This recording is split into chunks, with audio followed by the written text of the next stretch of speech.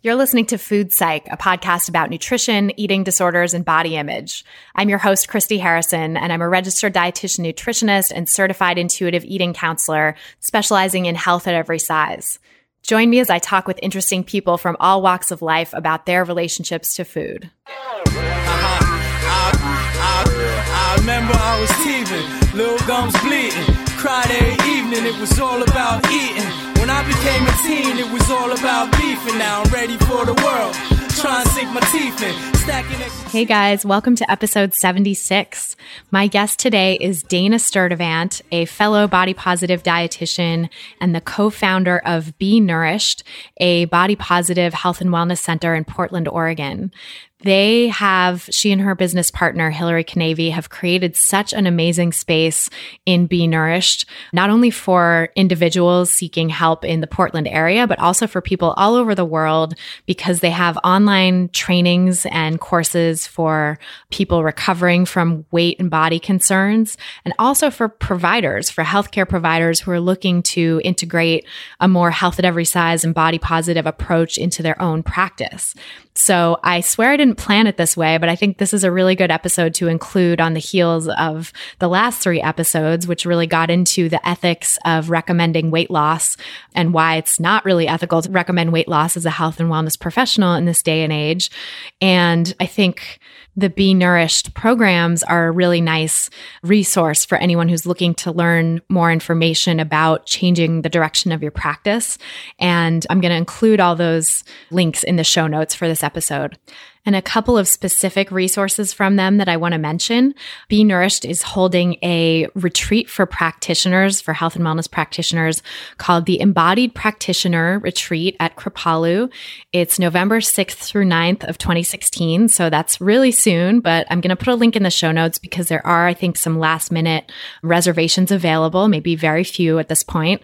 They have continuing education credits available for that as well. And then the other thing that they are promoting that I wanted to highlight for you guys is a course called the No More Waiting e-course, waiting spelled W-E-I-G-H-T-I-N-G, waiting. So it's geared toward helping the general public become more body positive and recover from body shame. You can find out more about that on their website too. I'm going to put that link in the show notes, and it starts November 28th. I also want to mention that in this episode, Dana and I talk about vegetarianism, and I swear I did not plan this to come out at this time, but I recently wrote a piece for Refinery 29 about considerations if you're thinking about going vegetarian. So I'm going to put that in the show notes too.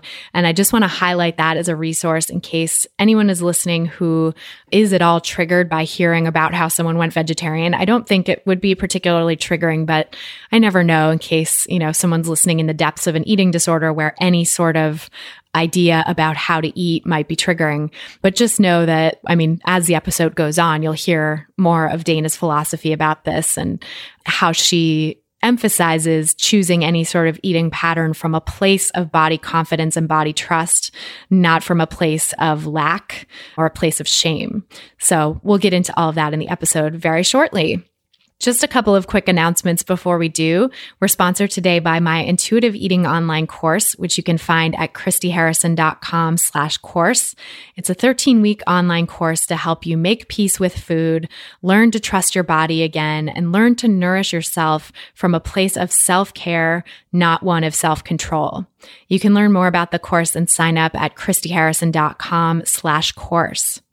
And finally, in lieu of my usual request to submit iTunes reviews, which are always much appreciated and I would still love you guys to do, I would rather request something else from you this week, because in just a week, it will be Election Day in the United States if you're listening to this episode the day it comes out. And I have really tried to keep body politics and electoral politics separate on this podcast because I love you all. And I know that not everyone who listens to this is a dyed-in-the-wool Democrat like I am, but I just have found that events in this election have really made it impossible to keep those two strains of politics separated any longer.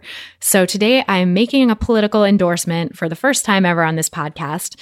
If you're an American citizen, please get out there and vote for Hillary Clinton next Tuesday. She is the only viable candidate in this election who has respect for all bodies, regardless of size, gender, ethnicity, and all the other forms of diversity. And a vote for Hillary is really a vote for the world that I'm trying to create with this podcast, a world that is accepting and inclusive of all bodies and that allows us to be free to be who we really are. And I don't want to live in the world of Hillary's opponent. I'm taking a cue from Michelle Obama, not even saying his name. I'm just going to say Hillary's opponent because I think even saying his name gives it power. And I don't want to do that because I don't want to live in his world. I think we need to push back against that world of body shame and hatred and misogyny, which is legitimized and overtly encouraged in his worldview. So in my book, the leader of the free world does not get to be someone who calls women Miss Piggy or who criticizes their weight and shape on a national stage or who brags about grabbing them by the lady parts. That is not okay. So as a way of supporting the podcast this week, please get out there and vote on November 8th for Hillary Clinton.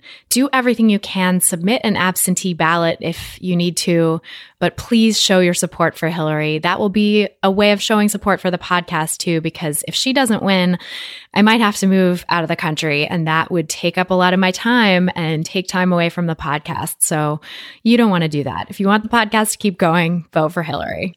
And now, without any further ado, let's go talk to Dana Sturtevant. I spoke with her via Skype from her home in Portland, Oregon. So tell me about your relationship with food growing up. So I grew up in the Midwest in the 70s, and that community wasn't very particularly health conscious. You know, I didn't grow up in a family that thought a lot about nutrition. And I think really that was a time in our culture for many that people didn't think a lot about the quality of food that they were eating. There were, back in the day, of soda bottles, you know, bottles of Coke, glass bottles that you would take back to the grocery store. You know, there was always a row of Coca-Cola on the bottom of our refrigerator. My mom did some gardening. I remember a garden a few years, and we'd eat from the garden a bit. My mom cooked quite a bit. We had family meals together, but there wasn't a lot of attention to nutrition per se. I grew up eating sugary cereals for breakfast. I know my mom, when she listens to this, she'll kind of hang her head, and she really doesn't have to be embarrassed by it. I don't have any bit of shame around it. But, you know, I remember I actually had Snoopy dog bowl, like my cereal bowl was like a bowl that looked like a dog bowl. And it was like, you fill the bowl with cereal and you eat it, you know. So I grew up eating Lucky Charms and Count Chocula and all the cereals that, you know, other parents might not have allowed their kids to have. But then I'd have kids coming over to my house and they'd be like, Lucky Charms, and they'd go crazy. And we had Little Debbie's in the cabinet, and kids that weren't exposed to this a lot would eat a lot more of them than I would, because it was something I just had. Mm-hmm. So as I got a little older, I started to become a little more conscious of food just when those thoughts about my body started to come in. But as a really young kid, that's basically what it was like. Yeah. How old were you when that consciousness started to happen?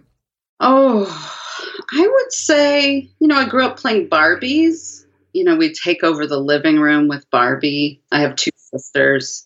So, you know, there was some consciousness about bodies from playing with Barbies. And I remember being really obsessed with her waist and wanting her clothes to fit tightly around her waist. Like a lot of the dresses and stuff I had didn't have a tight snap. It was like there was some looseness. And I always thought it should be tighter. It should be really wrapped around there. So certainly some consciousness about beauty standards, playing Barbies, but probably my own awareness of my body, I would say around 4th or 5th grade. Yeah, and what happened then? I'm fortunate that I didn't grow up with a mom that was conscious about dieting. I think my mom did diet a little bit, but nothing major. So she didn't disparage her body around us. That's very fortunate. Yeah, I feel very lucky. She had her own relationship with her body, and I'm sure at times felt insecure about it, but she didn't ever project that onto us. You know, I think just kind of all those cultural messages we absorb through watching Disney and what the princess looks like and what Barbie looks like and how my body's different. And, probably that awkward age of puberty. I remember, the first body shaming comment I got, I think was in 6th grade when a boy in my class called me thunder thighs. Oh, how does a 5th grader, 6th grader know that? I know. I don't know, but I remember being on the playground, and that was probably one of the first body comments I received. And I remember laying in bed sometimes at night thinking, I'm not going to eat anything tomorrow, and wanting to change the size of my body. But then I'd get up and eat. I never followed through. That's fortunate too. Yeah, and that's really fortunate as well. Absolutely. Yeah, I remember laying in bed thinking about restricting, but it just wasn't ever something that I came to. I remember sneaking food a bit at that age too. I remember being obsessed with these Carnation instant breakfast bars. I don't think my parents ever said, don't eat that, or, you've already had one, or I don't remember ever getting that, but there was a sneakiness to it. I would go down and get one and eat it in my room, and then I would go down and get another one and eat it in my room. So there was some shame around it, but it was self-imposed. It wasn't, my mom never said, who ate all these Carnation breakfast bars? Did it sort of go along with the thoughts of restricting, like that you felt you should be restricting, and so then any type of snack you were having was sort of seen as bad? It may have very, unconsciously. Mm-hmm. It may have been in response to that. I wonder if just some of the body discomfort, a changing body through puberty, and some of the comments that would be there, or you'd think would be there. I wonder if that had an impact. I also just wonder if I just maybe had some anxiety that I was trying to calm by eating. Well, it's so interesting, too, what you were saying about deciding that you should restrict or lying in bed and thinking about it. It's like, how do kids get the message? That's sort of the power of diet culture and the pervasiveness of it, that like you could get this message that restricting is a way to change your body size, that it's just diet culture reaches people from such a young age. Yeah. And it wasn't like I was thinking about calories or things, but I knew that not eating would be the way to lose weight. That was the belief, right? So somehow that got ingrained in me. Yeah. I mean, it's funny because, now knowing what we know about health at every size and the realities of weight science, it's like, that's not the way, but that message is so pervasive. Yeah. Yeah, oftentimes I talk about how we're indoctrinated into this before we can even give informed consent. So true. That we haven't consented to this when we start participating. And it often is the result of teasing or being made to feel bad about our size. Yeah. Yeah, there's some message through watching, Miss America pageants and playing with Barbie and watching Disney movies that, we just start to internalize that ideal, and somehow through subtle and not so subtle messages, if I want to change the size of my body, I should not eat, Mm-hmm. But thankfully I didn't really, I never woke up the next day and followed through with the plan. Yeah. What do you think protected you from that? I'm sure having a mother who never said anything about my body, not having it modeled in my household. That's huge. Yeah, I'm sure that's a huge part of it. I think just the biological drive to eat. Right.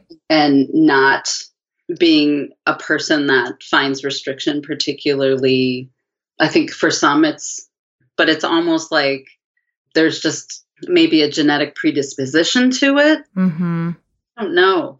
I've also heard people say that like it's pleasurable, or it's sort of, they stumble into it in a way that it's numbing some emotions that are coming up, or it's somehow like is useful in some way, not, beyond just changing your body. It's like to sort of escape or numb out or deal with something that's going on emotionally at home or whatever. And that's kind of the way in sometimes for some kids, which makes sense because the biological drive to eat is so powerful that to overcome it, like the restriction has to have a lot of benefit, right? Yeah. Yeah, there's a buzz with it or a hit with it or something. Yeah. Where I had thoughts about restricting, but then they probably resulted in some of that backlash eating. And I probably did more of the numbing out and the rewarding through turning to food instead of away from it. Yeah. That makes a lot of sense. Yeah. So did that become a pattern for you then, turning to food for numbing and comfort? I don't remember doing it. I remember a phase in my life where I was eating those bars and kind of sneaking them, but I don't remember that being pervasive in my life. I ate with a lot of pleasure and gusto. I had friends that loved food. So, and when you're 16 or 15 or 14, when you don't have many options for what you can do with your friends, a lot of times it's like you go to the mall and you eat regardless of hunger. And, so I did probably a lot of non-hunger eating, but it wasn't in that sneaky, shamey way growing up. More just social bonding and something to do with people. Yeah. Yeah.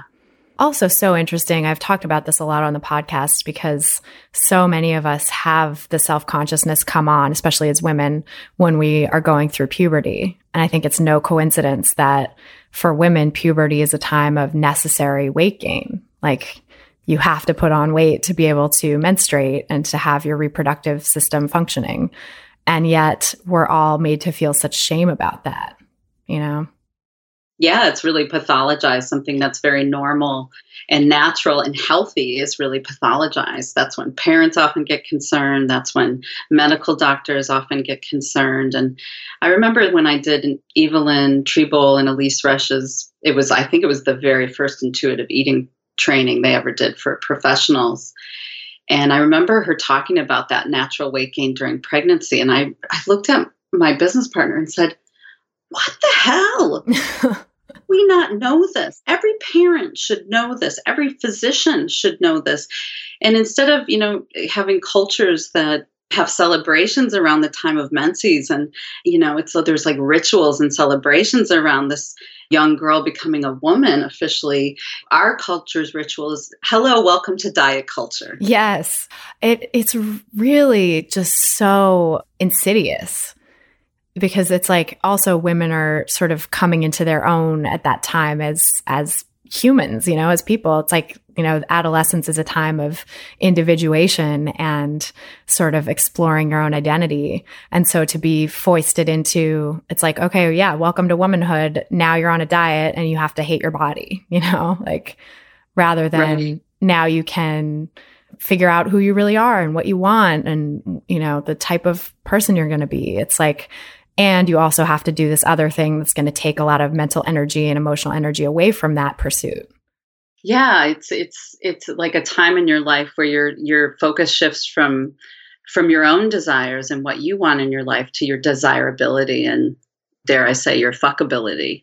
Oh yeah, for sure. I mean, and that's like, of course, every adolescent wants that, right? It's like there's some biology there too, I suppose. So that makes it even more challenging.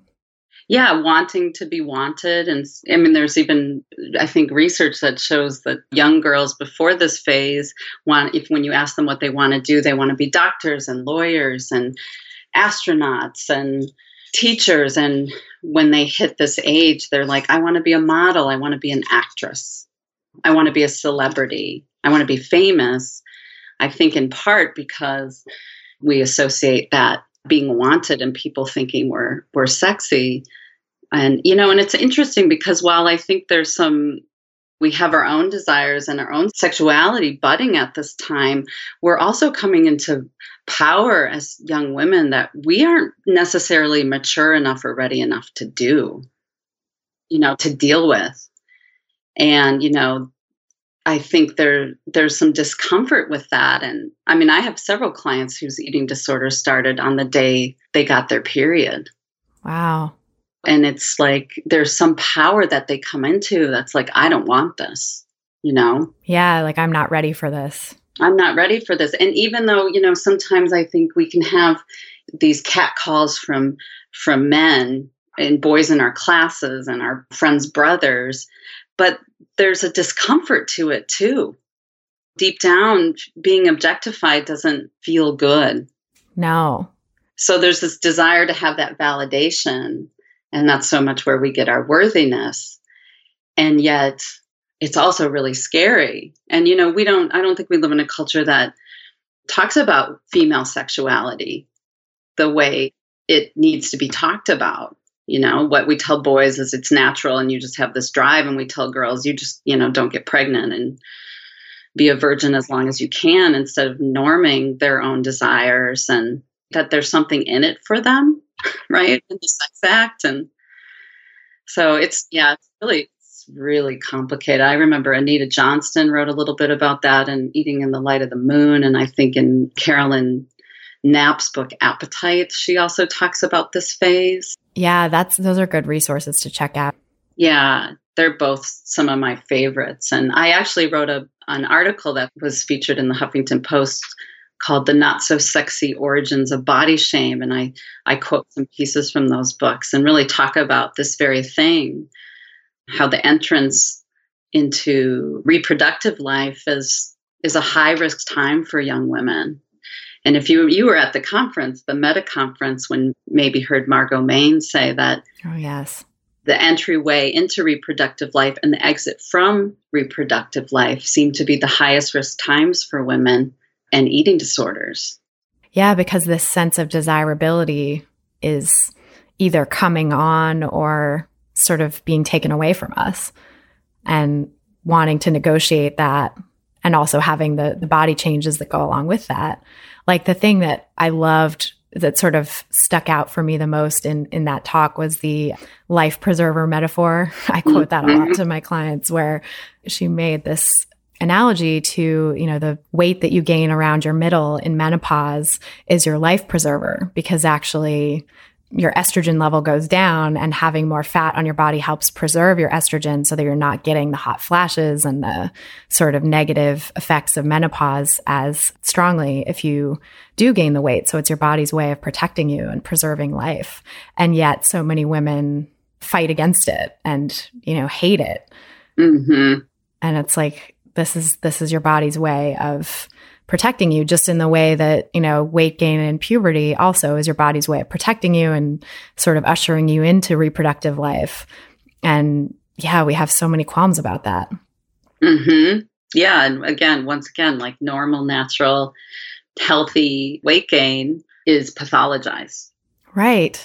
And so interesting too that, on this kind of metaphorical level, the body that is prized in society by the thin ideal is a prepubescent woman's body, right? It's like, that's what a young girl before going through puberty tends to look like, not someone who has gained the necessary weight to actually have entered into reproductive life.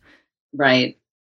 Yeah, it's like that. And you're just getting my feminist, getting up on my feminist platform here, but I'm breathing.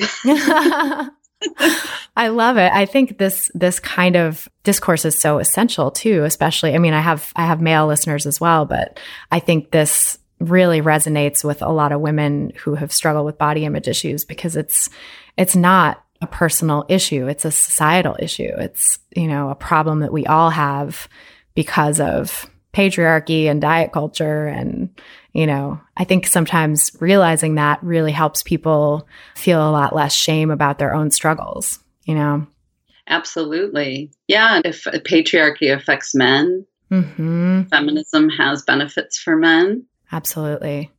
And men can internalize that thin ideal too. And increasingly, I think with men's magazines, the way that men are portrayed is, instilling that thin ideal and the sort of thin but muscular ideal too. Yeah, it's like lean. They're focused on leanness and six-pack abs, and women are focused on thinness, Yeah, I think diet culture, because, there's pros and cons to the rise of social media, but one of the benefits is that the body positive movement, the fat acceptance movement, is gaining momentum because of social media. And now the diet industry is panicking because more and more women are saying, no, I'm not going to participate in this. And so they're seeing men as an untapped market. That is interesting. I have not actually thought about it in that way, but that makes so much sense from a capitalist perspective, you know. Let's get the boys on board too. Right. Yeah. Untapped potential.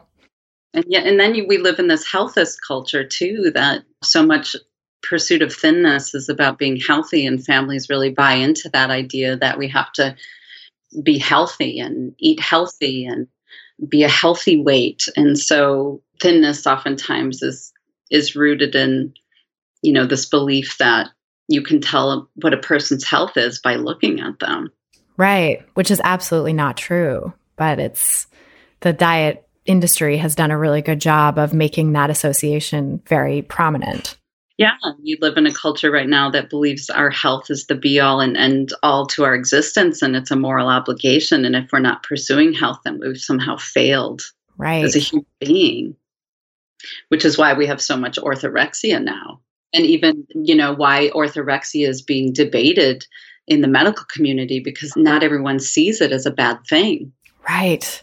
Yeah, I've actually read fellow dietitians posting on Facebook and stuff saying, well, some orthorexia is actually a good thing because we have a, quote, obesity epidemic in this country and people need to, quote, get healthier. And that just makes so many assumptions that are not true. Like, you know, that the obesity epidemic is a thing, which it's not, and that being larger bodied is associated or is, you know, the cause of worse health, which it's not. And that orthorexia could ever be a good thing because the definition of it is an unhealthy obsession with healthy eating. So yeah, any level of unhealthy obsession is not actually a good thing. Right. Yeah. It's like, how do we raise competent eaters, not healthy ones, you know?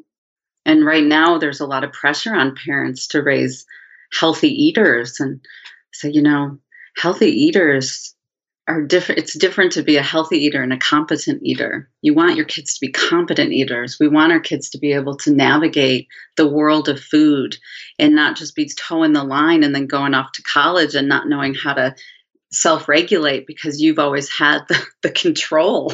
Right. Right. It was like how you were saying you had all these sugary cereals and they weren't actually that big a deal to you. And then people would come over and be like, woohoo, Lucky Charms, and kind of go crazy, which is a story that I've heard a lot from people who were restricted of fun foods at home, you know, growing up. It's like the friend's house where there was a candy drawer or where there were sugary cereals was like the house you wanted to be at. And you would just spend the whole time, you know, eating those things. Absolutely. Which is like, that's what the world is when you go out and try to self-regulate. You know, the world can sort of become like the friend's house with the sugary cereals, and you can feel very out of control and unmoored if you've never had to navigate your relationship with those foods. Yeah. Yeah. Sometimes I talk about like when you do intuitive eating, you're not on a plan, you're not following anything. So when you go on vacation, there's nothing to fall off of. There's no such thing as cheating or a bad day or a cheat day, or, you know. So when I go on vacation, I make my decisions about what I'm going to eat the same way I do when I'm home. That's amazing. That's a great way to put it. Because yeah, it's like everything is on the table always. So you're not like, there's no binge restrict cycle. There's no off plan. It's just eating. Yeah. Yeah. I mean, obviously when you're traveling, there's a bit more probably eating out because you're traveling. You know, I look at the menu the same way I do when I'm home. What sounds good? What looks good? How hungry am I? Sometimes when people have the reins in so tight, you know, and then they go on vacation, it's like losing the reins, you know, switch. And then right. I'll get back on my plan on January 2nd. You know, never the first, because that's still the holiday, right? Mm-hmm. Do you feel like you always had that intuitive approach to food, or did things go awry for you at some point in like adolescence or college? No, I don't think I think it's shifted over time. You know, I probably ate a lot in at least in high school and early college, based on time. It's time to eat. It didn't really have anything to do with hunger, probably. I probably ate like most people. I ordered my food, or I plated my food, and I, stopped eating when it was gone, not because my body was telling me I was done. So I think a lot of that was related to how a lot of people eat, which is, it's time to eat, it's lunchtime, it's dinner time, and I got the burger and fries, and it's gone, I'm done, and having the body not be even part of it. Like, what sounds good, I don't think I really, on some level I probably did think about that, but not in the same way that I think about it now. Yeah, so your sense of connection to the pleasure of eating was not as strong. I ate things that I liked and I thought tasted good, but I just don't think I gave it much thought. I think I ate a lot of fast food in early college. I just remember getting out of class and going through Burger King drive-through a lot. Yeah, just like get it done. Yeah, and it was cheap, and I was on my way home, and I could just pop through the drive-through and then eat it. I probably ate some of it in the car and some of it when I got home, and really, I remember really liking. It was Burger King back in the day. I remember really liking Burger King, but I don't. And sometimes probably it was like whatever my mom had. I went to a community college, so it was probably sometimes a sandwich or something that my mom had made. I was obsessed with roast beef sandwiches with mustard for a period of time, in addition to my Whoppers and things like that. So pleasure was definitely a guide, but at the same time, I just didn't even think about what I ate. There was no I shouldn't be eating this, or maybe I should have a salad. I didn't have. I didn't think about nutrition. I completely identify with that. I used to be very out of touch. I definitely ate things I liked, but I was not savoring them or particularly attuned to the pleasure of eating. I just would kind of eat whatever, whenever. And I think I was attuned to hunger to some degree, but it was also like, get home from school and eat because it's like snack time. That's just what you do.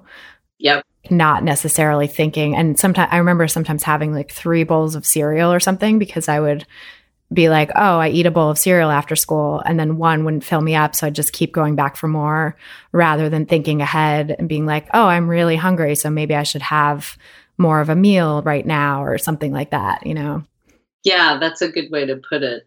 That, there was definitely no mindfulness when I ate.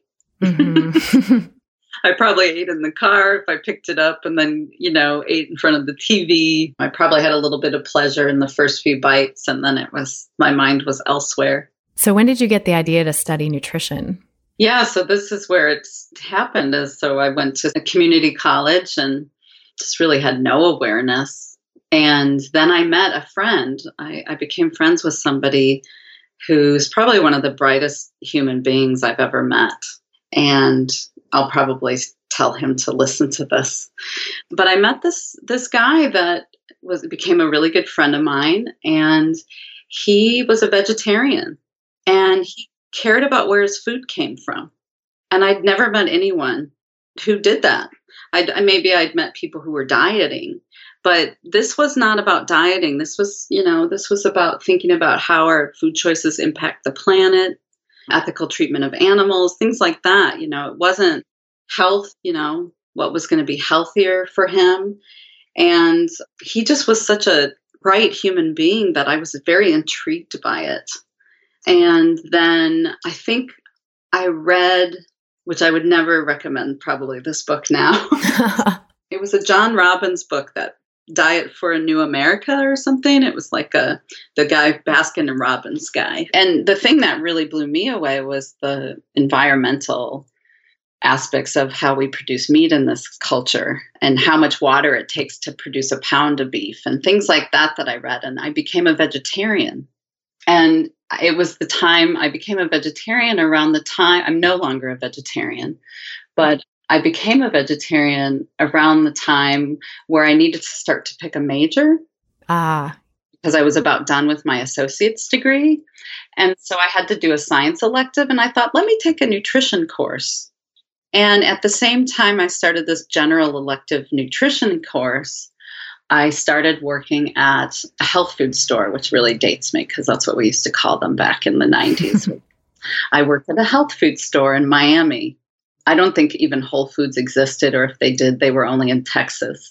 And I worked in this health food store that was a pretty big health food store at the time, which is probably the size of what a little health food store is today.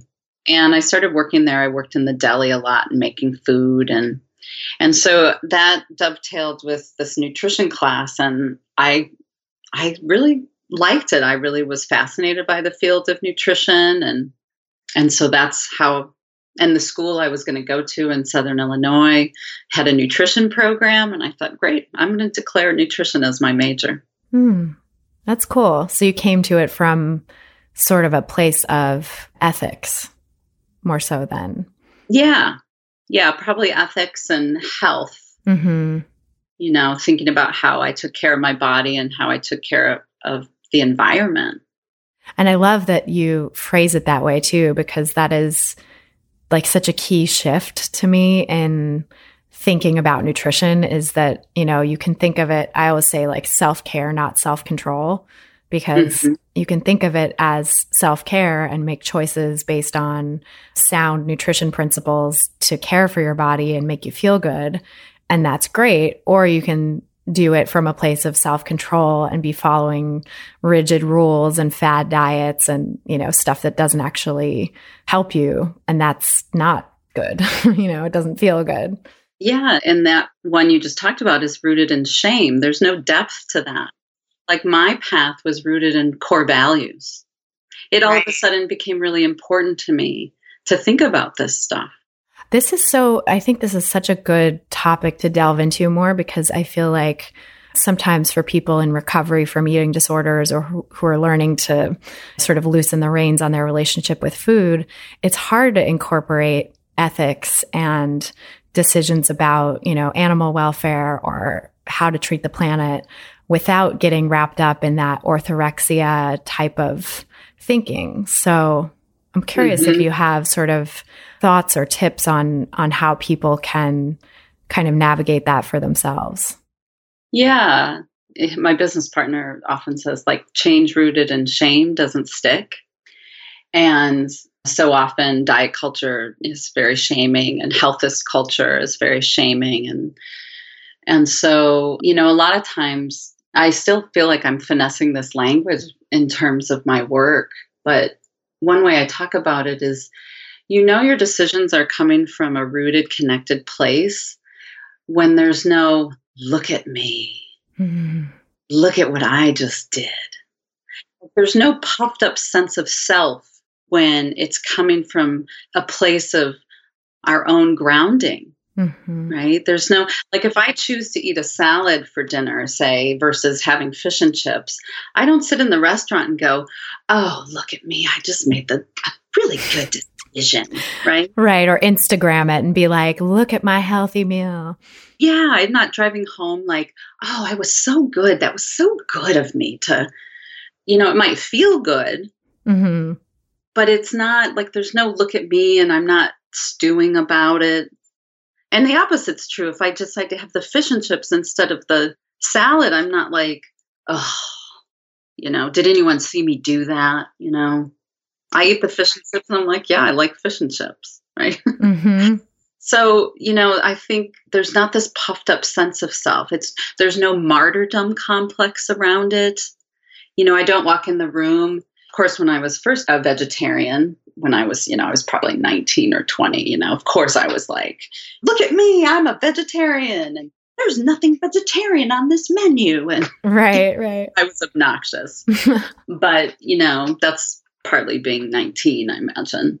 But, you know, it's not something that lasted very long. You know, to me, there's no, like, when our change isn't rooted in shame, we don't talk about it. We're not preoccupied by it. And, you know, I often remind my clients when their friends are talking a lot about their diets with them is that they're feeling restricted And of course, they're more preoccupied when they're feeling restricted. And so they're going to talk about it more. But I think when it's not rooted in shame, it's not a big deal. We don't make it a big deal. We're not on a pulpit preaching, eat this versus that. It's what we do. It's our own individual thing. There's nothing to preach. It's our decision. That's a great way to look at it. Thank you. Because I think that sense of, is it coming from a place of shame or is it coming from a place of groundedness makes all the difference. Yeah, and there's this, sometimes I use this idea of standing our ground, which comes from Brené Brown's work. Mm-hmm. Just don't shrink, don't puff up, stand your sacred ground. And there's a way we stand our ground. We don't shapeshift when our decisions to eat this versus that are rooted in our core values and not being used to puff up our sense of worthiness. So say we have a mom that has been honest about our weight and tends to food police us when we eat with them. We may find ourselves, I've talked to clients about, so you're going out to eat with her and you're looking at the menu and you're like, oh, that salad sounds really good. And then you're like, shit, I don't want to eat the salad because she's going to be happy. Right. I'm not going to give her the satisfaction of me eating the salad. So they order something that they know will piss their mom off. And the opposite can be true, where we can go out with friends and, we're working on this intuitive eating thing and we look at the menu and we're like, I'm ordering that. That burger sounds amazing. And then all of your friends order and they all order salads. And then the waiter comes to you. Are you going to shapeshift and join so you have a sense of belonging by ordering the salad? Or are you going to stand your ground and get your burger and not apologize for eating it? We don't have to make comments. Oh, I had a really light lunch. Right. We don't have to make any excuses. We order the burger and we eat with pleasure and gusto, right? So there's this idea of shrinking back and puffing up, and we don't shapeshift. We stand our ground. And if our mom comments, say, Mom, I'm not trying to be good. This is what I wanted. I love that. That's a really powerful way to think about it. And Brené Brown's work is so useful for all of this because it's like shame seems to be, for so many people, the root of problems with eating. Issues with your relationship with food often come from a place of shame. So to be able to navigate, Brené Brown's work is all about navigating shame and learning to respond with vulnerability and, sort of, what's the word I'm looking for? She has word that she always uses about navigating shame, which I can't think of. But anyway, people should definitely check it out. I'll link to that in the show notes too. Mm-hmm. Yeah, there's this question I ask my clients that might be helpful for your listeners, which is, if you could eat anything right now and be guaranteed that it wouldn't affect your weight, your health, or your reputation, what do you want? Sounds good. What do you want to eat?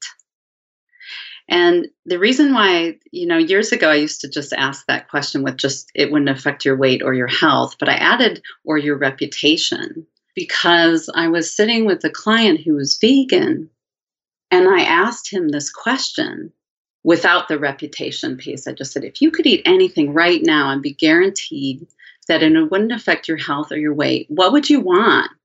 Except me. And he goes, oh, shit. And I said, what? And he goes, oh my gosh, my friends would kill me if they knew. What? He said, steak. It's really interesting. He says, yeah. He says, I don't think I would ever eat it. But that's what came to my mind. And so this is what adding your reputation, that's why I added reputation. When I was vegetarian, I never would have said steak. If I had it, if I was somewhere and I was like, God, I really want that, I'd eat it. But it doesn't, it's just not something that appeals to me. Right. And that's, I think, also a powerful aspect of being in touch with your body and your sense of pleasure and desire in food, is that you don't have to eat anything just to prove something either. Like maybe for people who are in the early stages of eating disorder recovery or in the early stages of intuitive eating, that's a helpful practice for sure, to challenge yourself with things that you think you would never eat. But like once you're feeling grounded in your own sense of what would be pleasurable and what sounds good, it's like You don't actually have to force yourself to eat anything that sounds good just for the sake of it.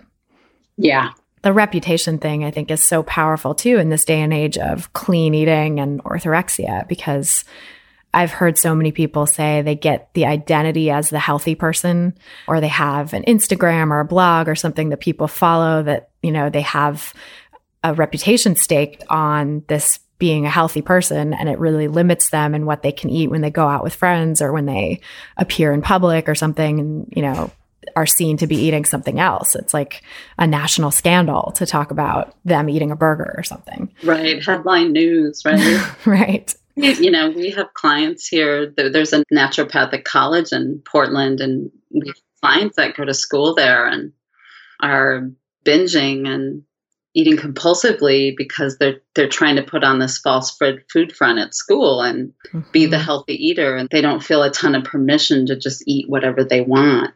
They put on that false food front, and then they go home and they have what they want and end up in this backlash stuff. And it's because they're in the school that talks a lot about nutrition and just really sets up the orthorexia. Yeah. And especially when you're training or when you have a career staked on something like that, it feels very like the stakes are high. It feels hard to rock the boat. And I have some people who listen to the podcast who have careers in this sort of field, like naturopathic, or it's like they're literally making their living on something that is creating an orthorexic sort of attitude in them. And it's a really hard thing to navigate, I think, to live in line with your values, or to realize that what you're doing for work and something that you've invested time and money in is not in line with your values, or is actually not helping you have a healthy relationship with food or with yourself. Like that's a really tough transition. Yeah, absolutely. Well, and in dietetic school, I remember fellow students that sucked down 6 Diet Cokes in class and didn't eat. Right. Me too. I definitely could sort of spot them. Yeah. Yeah. They didn't have good color. Their faces weren't bright and alive. They looked down, and there wasn't this glow.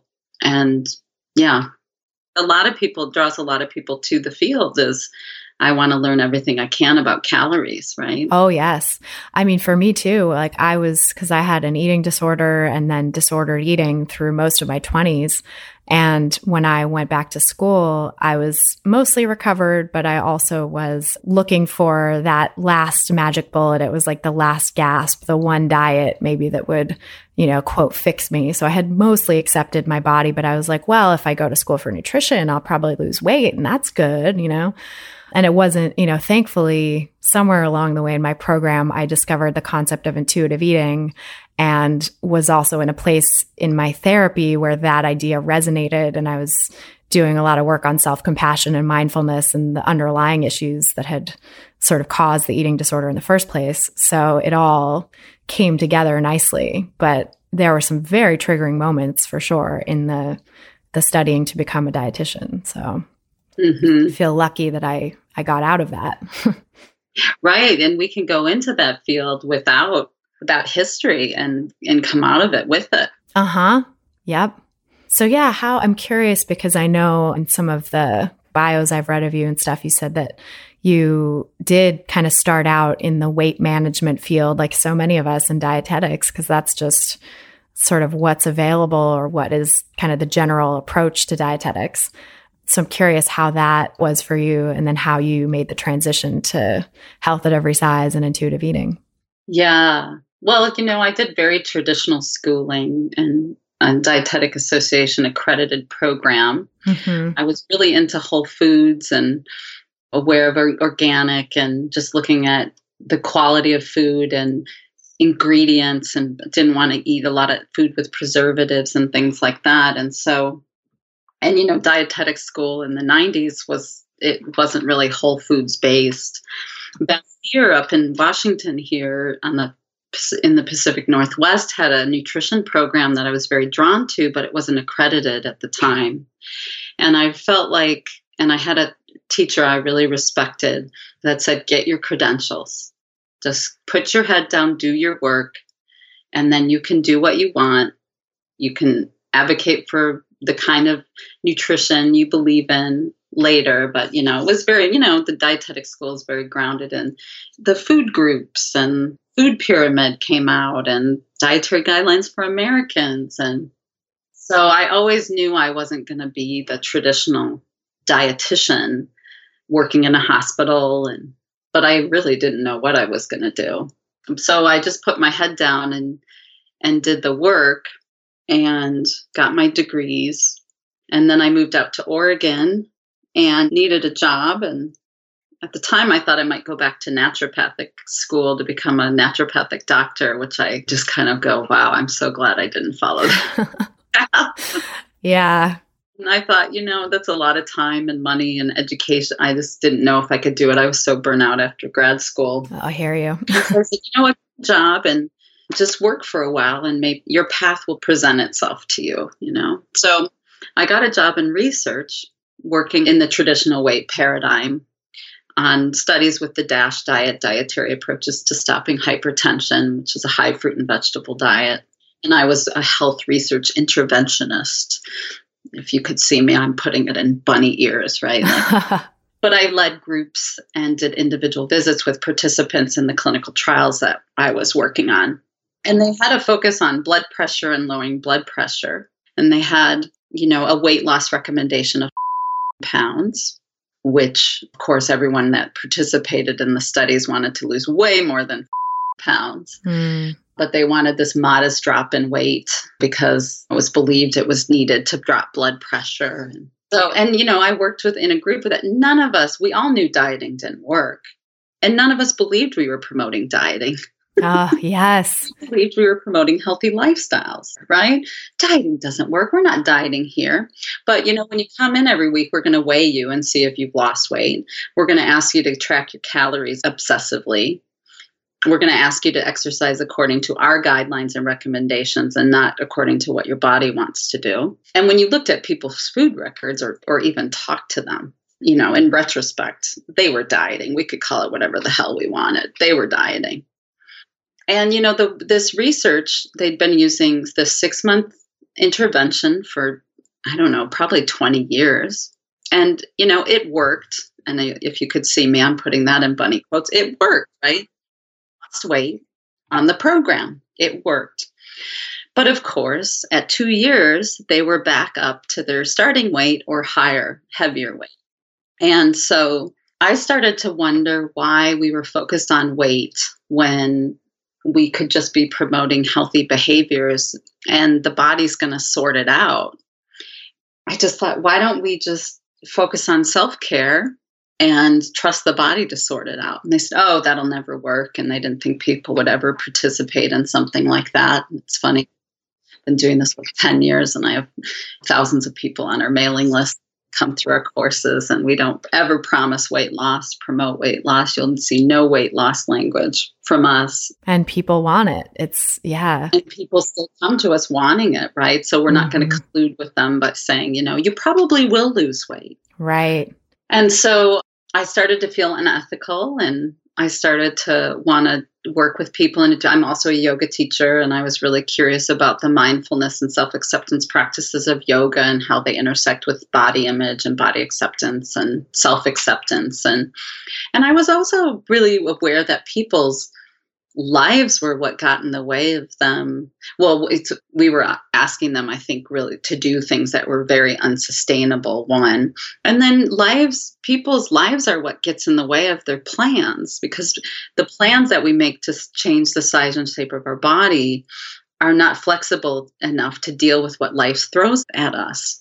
And so I just wanted to offer something different. And I basically knew that nobody was going to hire me. I was not going to find a description that said, looking for a dietitian who wants to incorporate mindfulness and self-acceptance practices with food and body image and weight. And so I decided to start my own practice. And it was shortly after I started my practice that I discovered that this community of providers and this movement called Health at Every Size. And I thought, oh my gosh, I'm not alone. I'm not the only one. I'm not crazy. And then I discovered intuitive eating. And in the book Intuitive Eating, they have this chart that shows the dieting mind compared to the non-dieting mind and the non-diet mentality. And when I looked at that mentality, those two mentalities, I thought, oh, here it is right here. People in the research studies were dieting. They were on this side of the chart. They were not on this side of the chart. No wonder it didn't work. So now we have all these people. I was just at Kripalu Yoga Center in Massachusetts, and they have this integrative weight loss program. Once again, I'm using bunny ears. And there's some decent things in the program, but they're promising weight loss. It's rooted in the dieting mind. They recommend that people keep food records. They're basically just colluding with the dieting mind, but they think they're promoting healthy lifestyle change and not dieting. I think we see this with mindful eating a lot.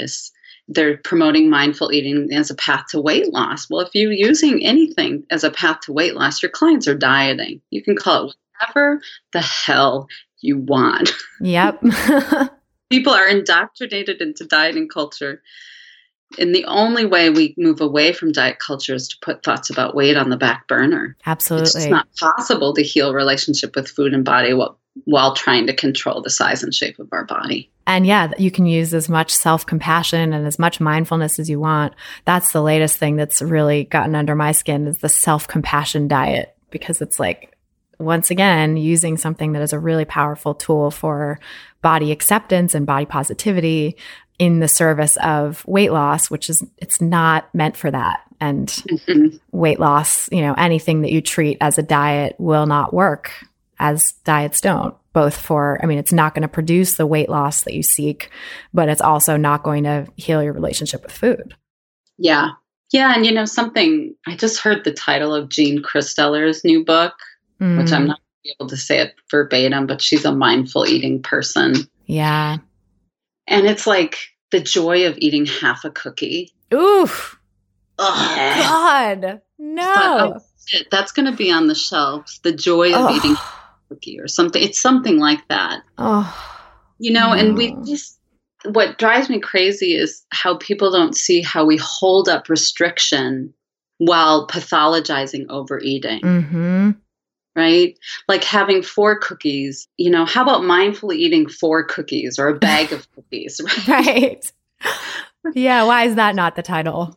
The joy of eating a bag of cookies. Yeah. Like the joy. I know. I was in a workshop, a retreat with Tara Brock and this weekend. Yeah. I love her. Me too. Love her. And yet, she talks about over-consuming. And she uses it more broadly, like over-consuming. So she's talking about shopping and, the ways we over-consume. She didn't specifically talk about food, although I'm sure everyone in the room, 300 people, immediately thought about food and overeating.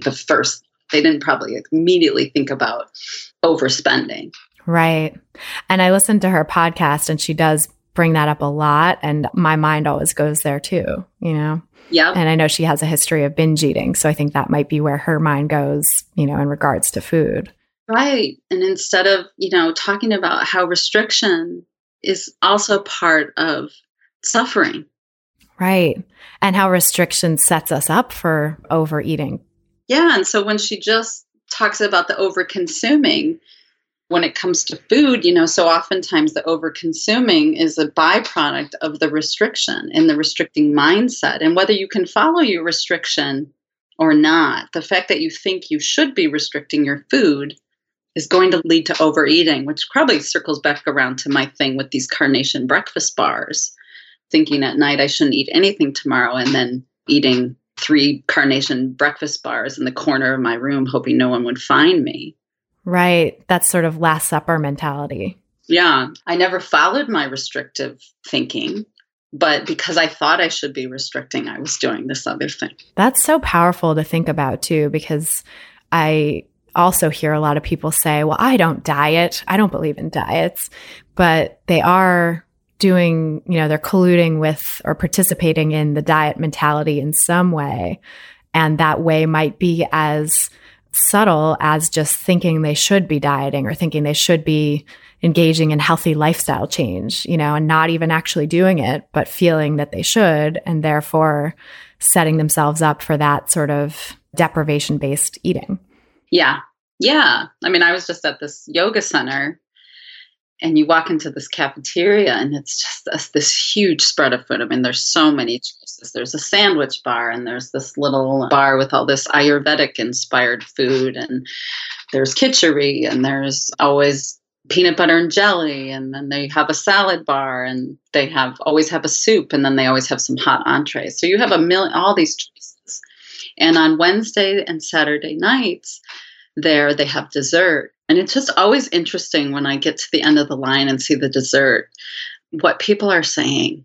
Of course, like many people like take the piece of dessert right away because there might, if I wait, there might not be any. Well, Kripalu never runs out of food. They have more food. So I never take the dessert with my plate of food. Like I'm like, oh, I'll come back if I want it, And then people, oh, I shouldn't have had that. Or, oh, it's good. It's got coconut sugar. This one's coconut sugar and it's gluten-free. And just the dialogue in this place. Nobody sees it as part of diet culture. Everyone thinks that they're doing the right thing. I'm not sitting there going, oh, should I have it? I'm like, yeah, it looks kind of good. I'm going to come back and see if I want it. It's so funny because that's taken me back. I haven't been to Kripalu for like 5 years probably. And I'm actually coming for your Be Nourished provider retreat, which I'm so excited about. But the last time I was there, I was still in this sort of restrictive mindset with food. I wasn't, fully disordered, but I was still living within the diet mentality. And I remember thinking those things about the food, like, oh, I'm being so good, or this is so good. And so, so healthy. And then going to the little cafe they have like a coffee shop where you can like sit and get internet and do work and stuff. So I remember going down there to do some writing and buying a big chocolate bar and just eating the whole thing after my sort of quote unquote clean lunch or whatever, just like wolfing down this chocolate bar and then being horrified with myself. Like, oh my God, I've just undone all this, healthy eating that I've been doing, not recognizing like, hey, you've been so fixated on the perceived cleanness of this food, or also trying to not eat too much in front of other people and sort of being socially acceptable, blah, blah, blah, that like, of course I set myself up to want to eat this whole chocolate bar in one sitting because I was hungry and deprived, So It's really interesting. I'm excited to go back in a very different state of mind. Yeah. Yeah. Every time I go, it's changed. So I imagine it'll have changed quite a bit from the time you were there. Yeah, that's interesting. I'm excited.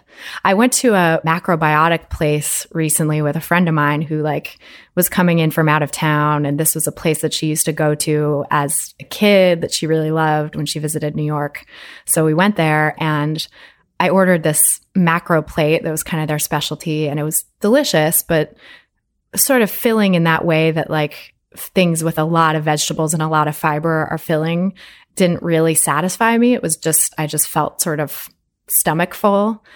And then I got home and I was like, I'm still hungry. I'm going to have a snack. And I ate some chips or something, and I was like, gosh, it's so amazing to be in a relationship with food now where that is okay, and where feeling justified and still being hungry and still wanting something to sort of satisfy me feels very normal and easy when, 5-10 years ago, it would have been this horrifying thing. Yeah. Well, the difference it is to be satisfied versus full. They're not the same thing. Exactly. Feeling full, but not at all satisfied and left wanting. And you can walk away feeling really satisfied, like, damn it, that was good. And not maybe particularly full. Right. Satisfied, right? Yeah, it's so amazing. At the end of the Tara Brach retreat, she had us sit with people, and you sit with a partner, and they said, tell me something you love. And you would say it, and then they'd say, thank you. And then tell me something else you love. And you'd share and thank you. And tell me something else you love. And, went for 2 minutes, and then we switched. And one of the things I said is, I didn't say I love mashed potatoes. I didn't say specific foods, but I said, I love when I eat a meal and I'm like, God damn it, that was good. Oh. Yes. That satisfaction, that complete satisfaction with a meal. So great. Yeah. And it's not tied to a specific food. I didn't really say, oh, I love this and I love chocolate and I love, Mm-hmm. apples in October when they're in season. And, it was just like the meal, a meal that's satisfying, and that satisfaction comes from who I'm with, where I am, the taste of the food. It's how hungry I was when I went there. Yeah. It's a context dependent sort of thing. It's all of it. Mm-hmm. But you might get this, like when you ask your clients, what do you love to eat? They're like, I don't know. Or do you like what you're eating? Well, what the hell does that have to do with it? Yeah. Like a lot. And I'm like, I want you this week to just notice if you like what you're eating. Or are you being a martyr? Does it taste good? Do you like it? Does it taste as good as you thought it was going to be? Right? Yeah. That's a great question. Was the expectation the best part of it? So you get this dessert at the end of the Kripalu line. It maybe looks really great. Yeah. Oh my God, it sounds amazing. And then you take it and you take a bite and it's like, meh. Or you take a bite and go, whoa, that's really good. So that presence of being able to say, do I like it? But if you restrain yourself from sweets, that's not going to be your experience of their dessert at all. Right. Regardless of if you like it or not. And maybe go back for seconds, because Lord knows when you last had dessert. So true. Yeah. The quality and flavor of it has nothing to do with it at that point. It's just the reaction to deprivation and probably the reaction to hunger as well. Mm-hmm. Like wanting the sugar to get your blood sugar up sometimes. Yeah. And the minute you're told what to do, or you think there's something you should do, is the minute you're going to want to do the opposite. So true. Right? It's just human nature. Yeah, we don't like rules and restrictions, actually. No, we want a sense of autonomy and freedom. It's a very healthy thing that we want that. But human beings have this strong need to tell people what to do. Human beings also have just as strong of a need to reject what people tell them to do. Right, to create a sense of autonomy. Yeah, whether it's with food or anything. That's why this kind of change is so hard, because it's like, how do you shepherd someone through that undoing diet culture and figuring out what works for them without telling them what to do? Which oftentimes, I get people saying, well, this intuitive eating stuff is great, but like while I'm learning the principles, like what should I actually be eating, And I usually don't answer that and I usually sort of use that to explore what it means to them to have rules and guidelines and to be sort of afraid of their own autonomy. Because I think it's like if I were to say, well, eat this, this, and this, I think, once you're sort of working through a lot of the diet mentality and letting go of rules and restrictions, then talking about nutrition can be useful, and talking about creating a balanced meal and something that's going to satisfy you can be done from a place of self-care and pleasure. But if you're coming into it with all these, with the diet mentality, it's like, that's not really going to do you any good for me to say, well, here's what a balanced meal could look like for you, or here's like an appropriate snack. It's like, that's not going to necessarily support this person's sense of autonomy. Yeah. I always tell people, when you read the intuitive eating book, the chapter on nutrition is in the back of the book for a reason. Yes. I say, when you get to that chapter, stop reading and go back to the front. And read it again, because if you read that chapter too early on, it's going to be really hard for that nutrition voice to be an ally instead of an opponent, right? It's just a critical voice. Absolutely. Yeah. It's like you're going to should yourself using that knowledge the same way you've shoulded yourself with all this diet mentality stuff, or all this, fad diet knowledge. Yeah. Yeah. It takes a lot to undo all of that. I really love this idea of undoing. I just read this book, The Dance of a Dissident Daughter by Sturtevant Kid. And she talks about your unteachers. She says, who are your unteachers? And I thought, whoa.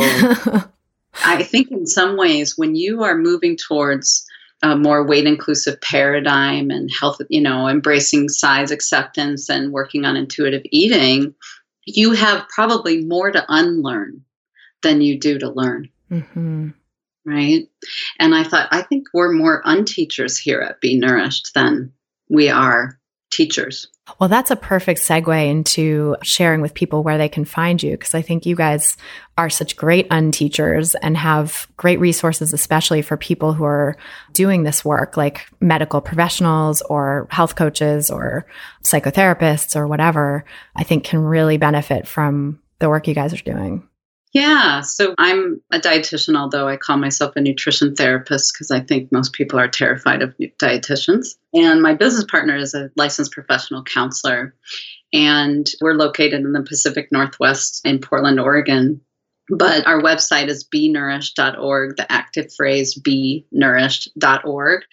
And we offer courses and programs and retreats and workshops, both for the general public, for people who are personally pursuing this, and also for healthcare providers and helping professionals.